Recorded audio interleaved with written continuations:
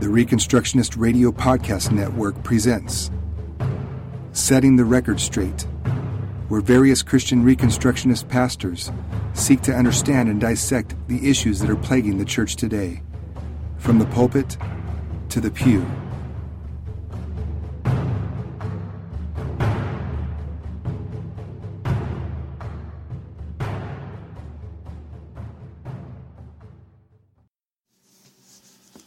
Without government, who will build the roads?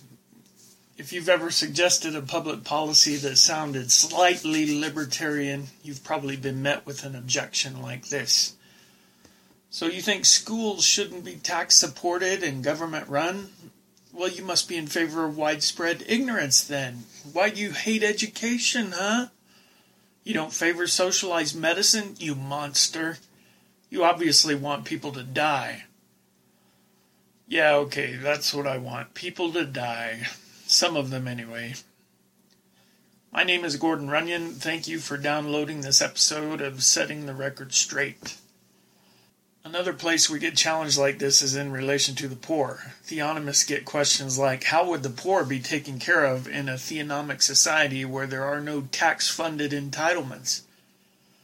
I'm going to take a stab at answering that question here. How would a theonomic society deal with poverty? First, to answer the question, we should define our terms. I take it for granted that if you are listening to this, you probably have some idea what theonomy is and what we mean by speculating about a theonomic society. So I won't take a lot of time here. Very basically, theonomy is a word that means God's law, and theonomists are those who believe that God's law is authoritative in whatever area of life it addresses. Further, we think it addresses everything. Theonomy says that God's commandments, His law word found in both testaments, should be the rule we follow in every area of life. And yes, we understand that the earthly ministry of Christ brought in some changes to that older law, specifically in the area of temple, priesthood, sacrifices, promised land, etc. A theonomic society is what we look forward to when the preaching of Christ's gospel and the discipling of nations has resulted in whole cultures and countries overtly seeking to honor God by keeping His law. This will include how they write their constitutions and how they seek to govern themselves. This will also include how these societies deal with their most vulnerable citizens, including the poor. Now, it's important for us to define what we mean by poor as well. Our society tends to see poverty in a completely subjective manner. Poor changes across times and cultures. We tend to think I may not be able to define poverty, but I can tell you what rich is. It's whoever has $1 more than me. I have run into Christian ministries to the poor whose stated goal is to make sure that the poor children get some decent presents on Christmas morning. In addition, my day job routinely brings me to the door of poor people several times each day. As they answer my knock and I get a peek inside, I have become convinced that all the kings of the earth who lived in Bible days would be stunned into astonished silence at the miraculous opulence that our poor people live in. The greatest threat to their health tends to be the amount of extra weight they're carrying. I believe the Apostle Paul was consistent with the rest of Scripture when he wrote in 1 Timothy 6, "But godliness with contentment is great gain, for we brought nothing into the world, and we cannot take anything out of the world. But if we have food and clothing, with these we will be content." Now you caught that. With food and clothing we are supposed to be content. Some would argue that shelter is included elsewhere in the biblical definition, and I won't argue against that. For our purposes, let's define a biblical view of poverty as meaning a lack of food or clothing or shelter. As soon as we get our terms defined, we can state that a theonomic society would feel no impulse to throw money at people who don't meet the biblical definition of poor. And with that idea, we immediately save about half of the current American federal budget. Secondly, we need to understand that from a biblical standpoint, poverty is not morally or ethically neutral. There is a cause and effect relationship between disobedience to God and poverty. Now, this is not an ironclad one-to-one relationship, but it is a solid general principle, as we will see. When God tossed our first grandparents out on their loincloths, he informed them of a new curse upon the ground that would result in scarcity. Cursed is the ground because of you. In pain you shall eat of it all the days of your life. Thorns and thistles it shall bring forth for you, and you shall eat the plants of the field. Genesis 3:17 and 18. They had lived in a garden that yielded all kinds of great food for them naturally. Now they were being sent to live on a land that would rather yield weeds than anything of real value. They could eat from it still, but it would cost them a lifetime of painful toil. When we leave the earth alone, it tends toward inhospitableness toward humans. If we want to eat from it, we must work it. Lack of food, clothing, and shelter go on to be pretty common curses on disobedience, both in the law and the prophets, among other promises of scarcity in response to covenant breaking. In Deuteronomy 28, for instance, listen to these. You shall carry much seed into the field, and shall gather in little, for the locust shall consume it. You shall plant vineyards and dress them, but you shall neither drink of the wine nor gather the grapes, for the worm shall eat them. You shall have olive trees throughout all your territory, but you shall not anoint yourself with the oil, for your olives shall drop off. For just one graphic example among dozens to be found in the prophets, listen to the words of Haggai in chapter 1, verses 5 through 11. Now therefore, thus says the Lord of hosts, consider your ways. You have sown much and harvested little. You eat, but you never have enough. You drink, but you never have your fill. You clothe yourselves, but no one is warm. And he who earns wages does so to put them into a bag with holes. Thus says the Lord of hosts, consider your ways. Go up to the hills and bring wood and build the house, that I may take pleasure in it, and that I may be glorified, says the Lord. You looked for much, and behold, it came to little, and when you brought it home, I blew it away. Why? Declares the Lord of hosts. Because of my house that lies in ruins, while each of you busies himself with his own house. Therefore the heavens above you have withheld the dew, and the earth has withheld its produce. And I have called for a drought on the land and the hills, on the grain and the new wine, the oil, on what the ground brings forth, on man and beast, and on all their labors. Thankfully, the concept works in the other direction as well. While disobedience to God earns the curse of scarcity and poverty, obedience receives his blessing. In fact, in his law, God promises that a faithful nation will see poverty eliminated from its midst. Deuteronomy 15:4. But there will be no poor among you, for the Lord will bless you in the land that the Lord your God is giving you for an inheritance to possess. So the ethical judicial connection between poverty and rebellion towards God is a prevalent, firmly established biblical principle. However, there are plenty of examples which go on to prove that this principle, as I said above, is not ironclad, one-to-one. That is, not every instance of poverty represents the judgment of God against a particular man's sin. Job, for instance, was about the best guy you could have run into before Christ, and he suffered through a time of grinding poverty and lack, during which all of his riches were consumed. Ruth the Moabitess is a legitimate hero of the faith, a shining example of diligence, loyalty, and trust in God, and she lived for a time in poverty.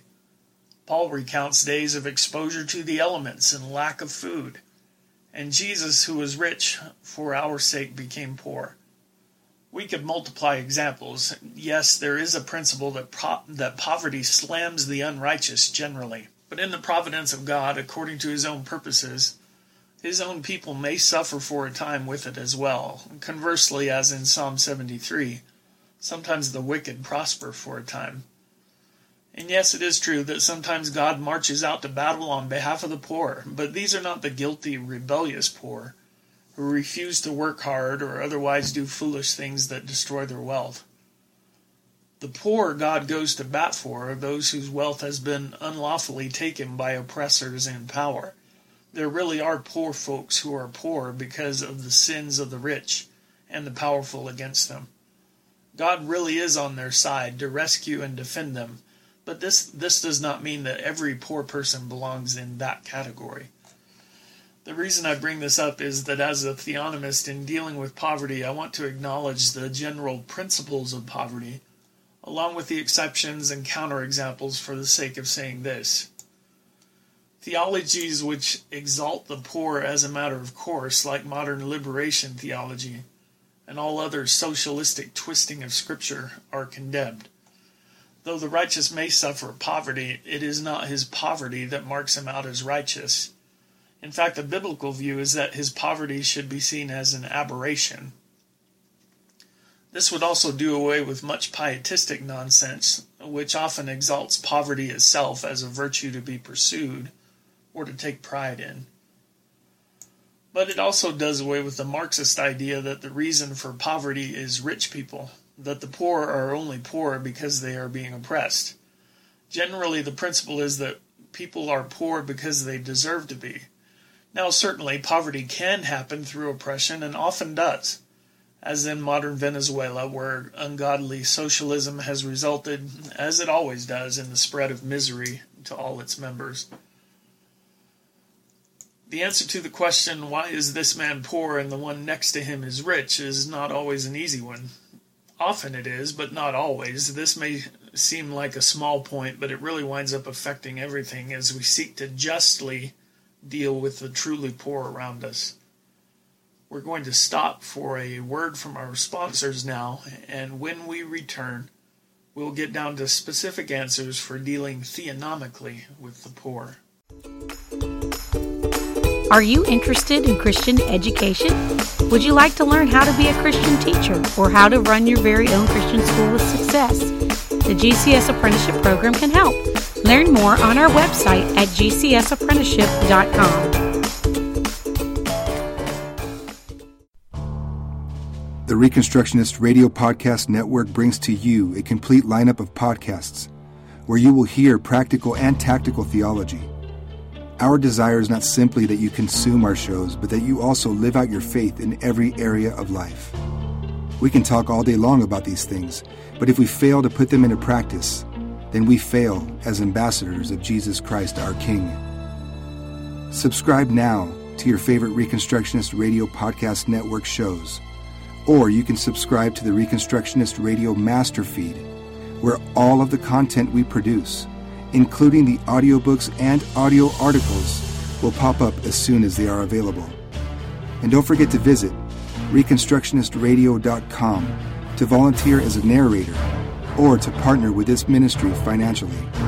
May the Holy Spirit stir you into action for Christ and His kingdom.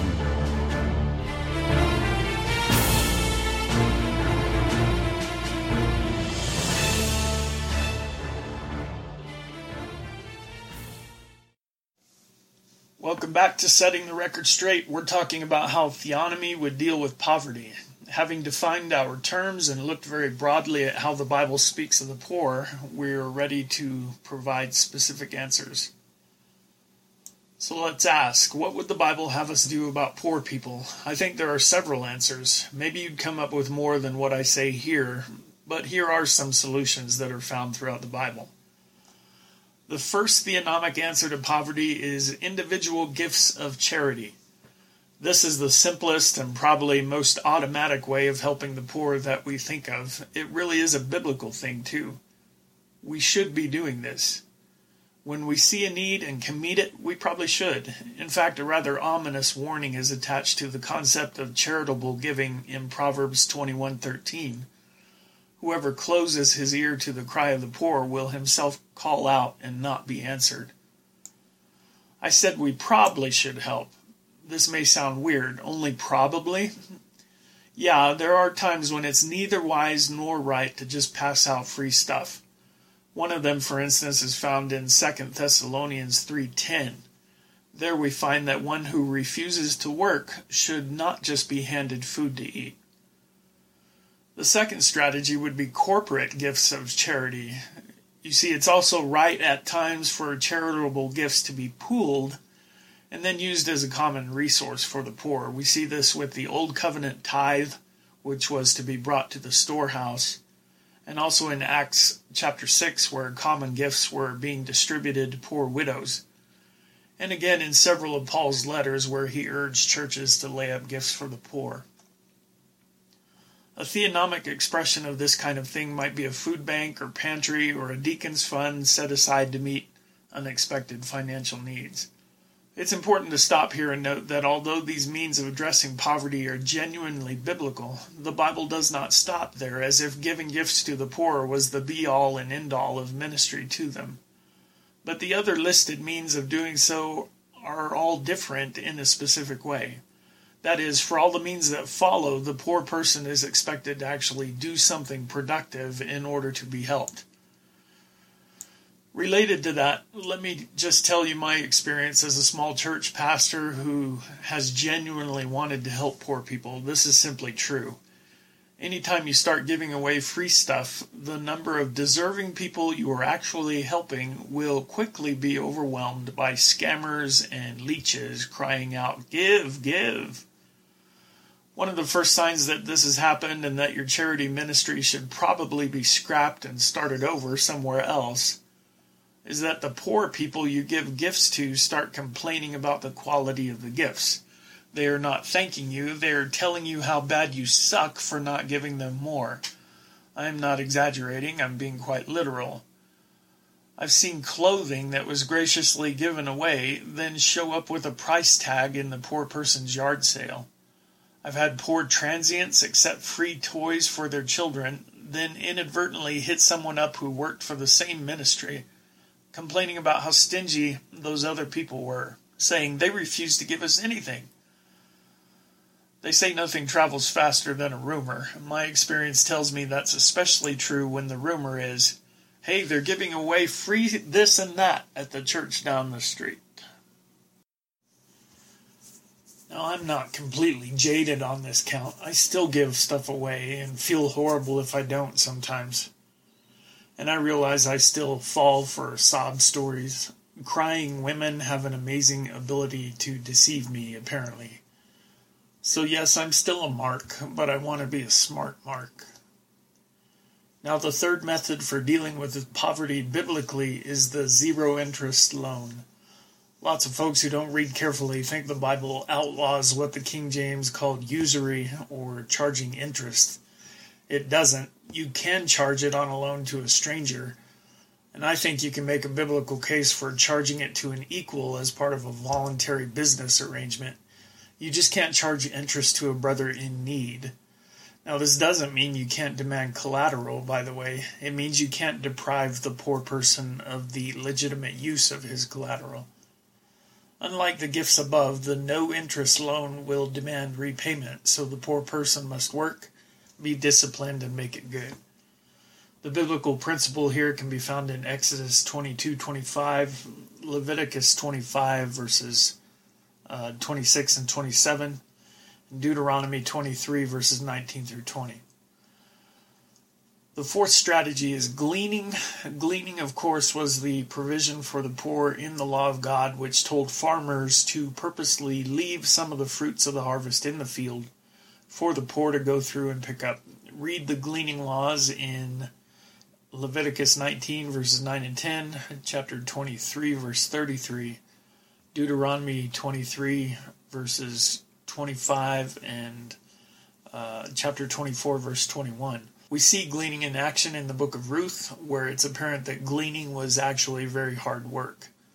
How hard will you work, though, if the option is starvation? The poor could glean and therefore eat, but it would not be easy. In a theonomic society, this could still be done in rural areas and even in single-family gardens. But in a city where there are no fields, I believe the gleaning principle could be observed by having a poor man work for you, and then by being generous in your repayment for his work. At our little congregation, we have a deacon's fund with a small amount of cash in it. The purpose is to meet pressing financial needs within the congregation, but also for the poor outside the church. It's not a lot, but we can put gas in your car to get you down the road or put you up in a cheap hotel for the night, that sort of thing. Well, several times we've had poor folks with really sad stories come begging for money, and we have given it. with the warning that this is a one-time gift. The person is welcome to come back if they need more help, but we will require them to do some work in order to receive it. In 8 years, I've had exactly one come back to work. The fifth strategy is that the poor could sell himself as a slave or an indentured servant, basically monetizing his labor for an agreed-upon period, as in Leviticus 25, verses 39 through 43. The hope here is that after laboring in the house of a successful man for a number of years, the poor man will learn profitable habits like diligence and self-discipline, as well as a productive, value-adding skill as a farmer, carpenter, blacksmith, or whatever. When he leaves off from his term of service, he'll be better able to provide for his family. Not only do modern labor laws prevent such things from happening, but in fact the minimum wage law works in exactly the opposite direction, by making it more and more difficult for workers with no skills and no experience to be hired, especially as the minimum wage is increased, making it incumbent upon an employer to get the most bang for his labor buck, and eliminating his incentive to hire someone without skills and train them. In a theonomic society, these unneeded and frankly unlawful interferences in the marketplace would not exist. So these last several items have all required productive work out of the poor person. Number 6, now the original question was, how would a theonomic society deal with poverty? But we aren't there yet. As much as the theonomic movement has grown in the last 20 years, and it has greatly, we are still a small minority, even among Christians.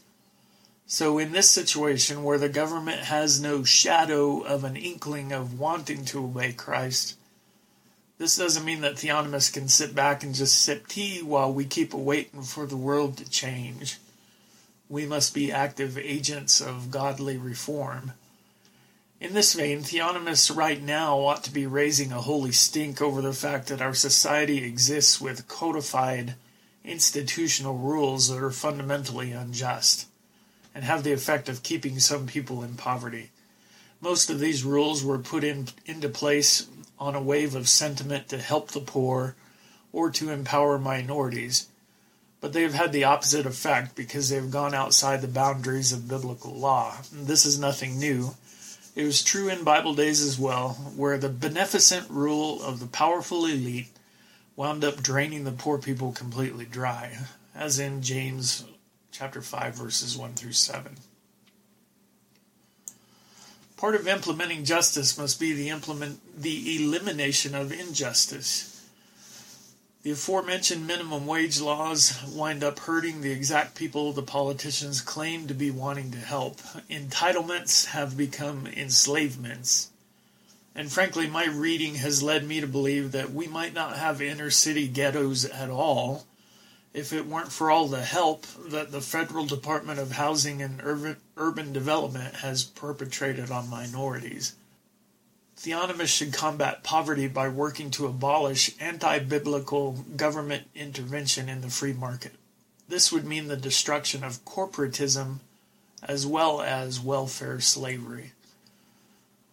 Number 7, finally, the truly widespread and permanent solution to poverty is the preaching of the law and gospel of God with the attendant discipling of the nations.